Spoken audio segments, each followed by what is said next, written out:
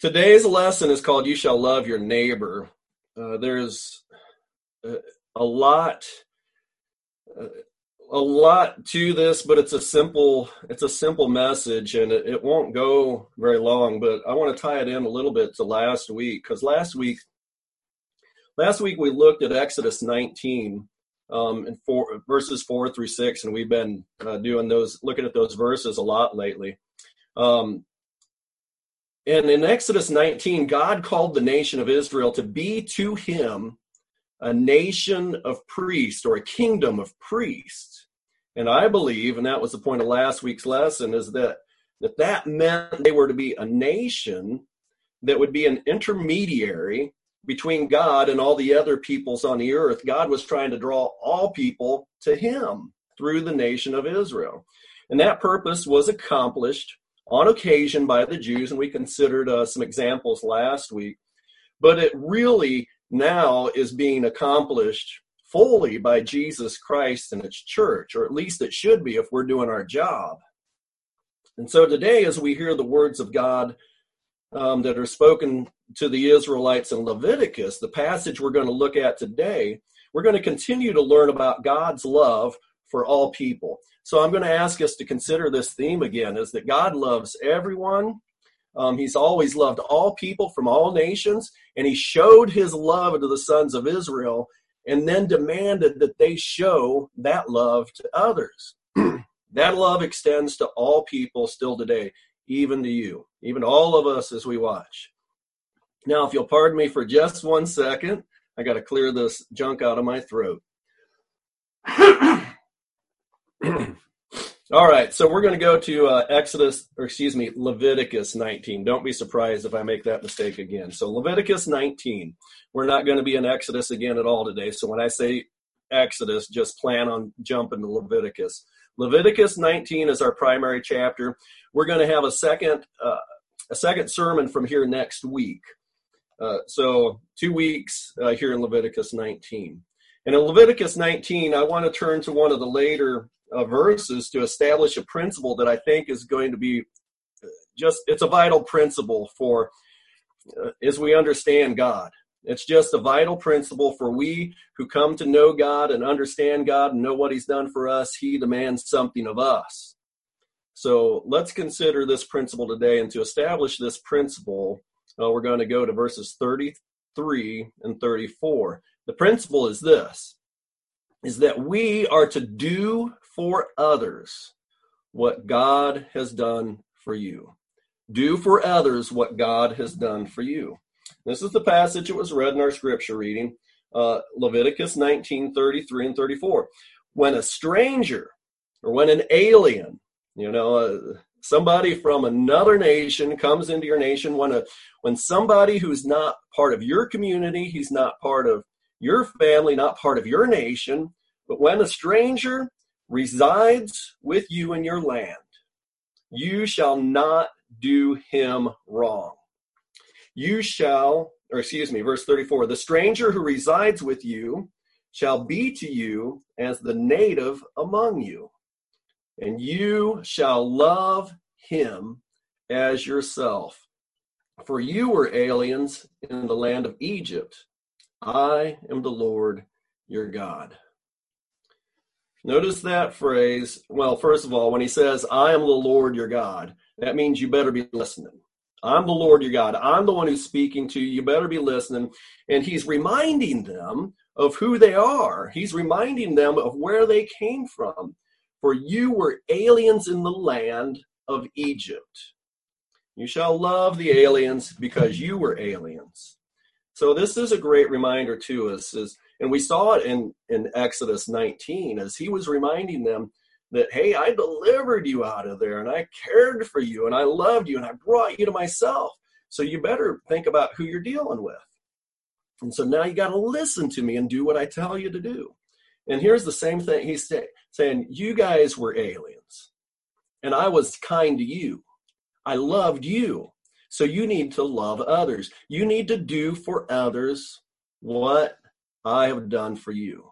So here's the principle to us. And I hope, and Christians don't always get this done well, but we are going to. All right, we are going to be the ones who hear and do what God demands of us and tells us to do. We are going to do for others what God has done for us. So, Leviticus 19, the very next verses, it's a similar thought. He's not talking about loving others or aliens, but it's the same principle as remember what I've done for you. Verses 35 and 36, the end of 19. You shall do no wrong in judgment, in measurement of weight or capacity. You shall have just balances, just weights, a just ephah, and a just hin. I am the Lord your God, who brought you out of the land of Egypt. You shall thus observe all my statutes and all my ordinances and do them. I am the Lord. So here again, he's saying, you need to treat others fairly. You need to be just in your judgments. And even when you weigh things, you're going to be just. You act fairly. And the point is because I was fair with you. The Egyptians weren't treating you fairly. They did at the beginning when you went and resided in that land as aliens, but then they enslaved you. But I'm the one who was fair to you, and I came and set you free. So what I've done for you, you need to do for others. I was fair with you. You be fair to others. Do for others what God has done for you. That's a nice principle. Sounds very much, Jesus said, do unto others as you would have them do unto you. It's that same kind of tone. If God's done something for you, you need to do the same for others. Let's go to a New Testament passage. Let's go to Ephesians. And we're going to look at chapter 4, verses 32, the very last verse, and then into chapter 5, the first two verses. Ephesians 4:32. Be kind to one another, tender-hearted, forgiving each other, just as God in Christ has forgiven you. Therefore, be imitators of God as beloved children and walk in love, just as Christ also loved you and gave himself up for us, an offering and sacrifice to God as a fragrant aroma. So you hear it in there twice. You hear it, God in Christ has forgiven you, so you need to forgive others and be tenderhearted and forgiving. And then you hear it again in the very next chapter, chapter 5, verse 1. You need to be loving because God was loving to you. And he even tells the extent, he challenges us to, if we're going to be loving like God, if we're going to do for others what God has done for us, he tells us, challenges us in the extent of that because God loved us and gave himself up for us, an offering and a sacrifice. So that's a reference to Jesus and what he's done for us. We need to do the same for others. Another verse that I'm going to tack on to this is, you see, for those of you who received the PDF for today's bulletin, the outline's in there. These verses are in there. Romans 5:8. Romans chapter 5, verse number 8. And this, if we're supposed to do for others what God has done for us, here's another challenge in that. And that is, God demonstrates his love toward us in that while we were yet sinners, Christ died for us. I'm going to add verse number 10. For if while we were enemies, we were reconciled to God through the death of his son. Enemies. So here's what God does. He calls us to love like he loved. And the extent of that is that he loved us not when we loved him.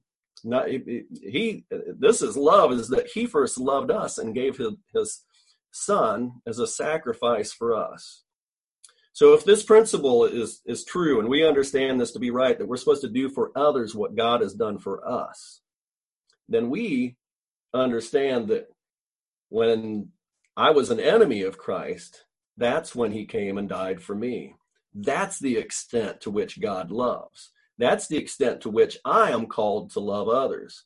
Not when they love me, not when they do good to me, but I am called to love everyone, even if they're enemies, even if they oppose me, even if they set themselves up against me, even if I don't like them, even if they cut me off in traffic, even if they step on my toes, even if whatever it is, we're called to love.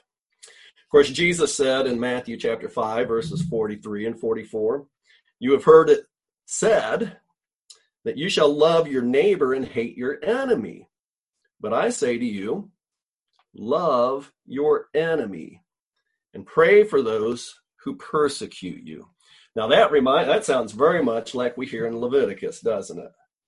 Pray for your enemies, love your enemies. And we heard that, they were commanded. We tend to not think in the terms of the Old Testament of what we hear in Leviticus chapter 19. We tend to not think about God being a loving God who has called his nation that he loves to love others. But that's what he said in verse number 34. You shall love him as yourself. Who was he called to love? Aliens, those from foreign lands, all people. That's who they were called to love. So I think this chapter in Leviticus, it relates very much to what we were looking at last week, in that we're called to just consider others. The nation of Israel was actually to be a kingdom of priests and reaching out and helping draw other people to God. So I think this is a vital principle that fits all through all of Scripture, is that we're supposed to do for others what God has done for us. This command, Israel was commanded to love even strangers or even aliens. Let's go back to Leviticus 19. It says here, when you reap the harvest of your land, you shall not reap to the corners of your field, nor shall you gather the gleanings of your harvest, nor shall you glean your vineyard, nor shall you gather the fallen fruit from your vineyard. You shall leave them for the needy and for the stranger, for the alien. I am the Lord your God. You better listen to this. You better hear this. God cares about the needy, and he cares about the alien. God cares about all peoples everywhere. So again, it's his love that he's showing. He loves the alien. He loves the strangers. He loves foreigners. And now on to verses 17 and 18. Leviticus 19, 17 and 18. You shall not hate your fellow countrymen in your heart. And literally, you shall not hate your brother. So you shouldn't hate your relatives. You shouldn't hate your countrymen. Israel was all one family, right? You shall not hate your brother in your heart. You may surely reprove your neighbor, but shall not incur sin because of him. You shall not take vengeance, nor bear any grudge against the sons of your people, but you shall love your neighbor as yourself. I am the Lord. So here's the second greatest commandment, and it's in the reading that you're challenged to read on your own. The greatest commandment, love the Lord God with all your heart, soul, mind, and strength. And the second is like it. You shall love your neighbor as yourself. Right here in Leviticus 19, we see this passage, and it's to love your neighbor. Of course, in that passage, you're going to read somebody ask, well, who is my neighbor? And I think this verse 17 and 18 saying to love your neighbor, it's in the context of countrymen. But then you keep reading in this chapter, and you see this neat thing is that this love, it isn't extended just simply to the person who lives right next door to you. It doesn't extend just to your family. It doesn't extend just to your neighbor or just a block away. It extends to everyone, even foreigners. So we go on, and we're going to end with verses 33 and 34, right where we started. And just hear this again. When a stranger resides with you, when an alien is in your land, with you in your land, you shall do him no wrong. The stranger who resides with you shall be to you as the native among you. And you shall love him as yourself. For you were aliens in the land of Egypt. I am the Lord your God. It's a beautiful thing that you see here. God's telling his people, even foreigners, even those people who are unclean from the foreign lands, the stranger resides with you shall be to you as the native. Treat them like you do your neighbor who lives right next door, and you shall love them as you love yourself. The principle is there because God did that for us. Well, and in that context, he did that for the Jews. He was like, I was kind to you when you were in the foreign land, and I brought you up out of that land. I showed you mercy. I loved you, so you need to love others. You need to show mercy to others. And this is the principle. We need to think about, what has God done for us? Because what he's done for us, we need to do for others. Take this principle with you and do for others what God has done for you. God loves everyone. He wants everyone to be in a loving relationship with him. For God so loved the world. Think about John 3:16. For God so loved the world that he gave the most valuable gift that he had. He gave his only begotten Son, his one and only Son, that whoever believes in him should not perish, but have eternal life. That's what God has done for you. He has given his most precious gift. He has bought you and paid a great price for you so that you don't have to die and go to hell. And he paid that gift because he loved you, because he loves us, and it's because he loves the whole world. And so we're called to consider that. Of what God has done for us, we need to do for others. We need to show the love of Christ to others. So that is the challenge for us, is to follow that command, to do that. I want to challenge the people out here today who are listening. If you're a believer, if you're a Christian, I want you to read Luke chapter 10, verses 25 through 37. And it's the introduction and then the parable of the Good Samaritan. Luke 10, 25 through 37. Take some time today and read that, or maybe read it once every day of this week, and kind of keep track. Make a record of the times that you show mercy this coming weeks, because there are times when you're in your home that you can show mercy to someone else, or that you can show love to somebody else. I got 2 cards in the mail yesterday. Somebody who was taking the time to do what God had done for them. Somebody sharing some words of encouragement with me. And so I was a recipient of God's love yesterday through somebody else. You can do something like that. You can show mercy. You can show love. You can extend grace to others, because that's what God has done for you. And he calls us to do the same. He says, do for others what God has done for you. If you're not a Christian, then God's love calls out to you. He has shown you great love and mercy through Jesus. And if you don't understand that, it doesn't make sense to you, call me and let me know. We'll talk about it. We can share some scriptures and learn about that love. But God's love calls to us. It calls to you, and he says, come to me. And so I hope you'll come to him. I hope you'll consider Jesus and give your life to him. And I hope for the Christians, if there's something you need prayers for, I hope you'll reach out to the church or reach out to me now. You're welcome to do that. If you're not a Christian, you want to respond to the invitation of Jesus to receive his love and receive him in baptism and give your life to him, make a covenant of love with him and follow him all your days, you're welcome to do that now. You can respond right now. You can call me. You can text me on my cell phone. It's in the other room. If I hear it, I'll run and grab it. I didn't put it in my pocket today. But get a hold of me now or later. I don't care. But let me know, and we will study. We will pray. We will learn together. If anybody needs to respond, we're going to sing a song now, and you're welcome to call me now or make that personal decision in your life to do what you need to do to be right with God.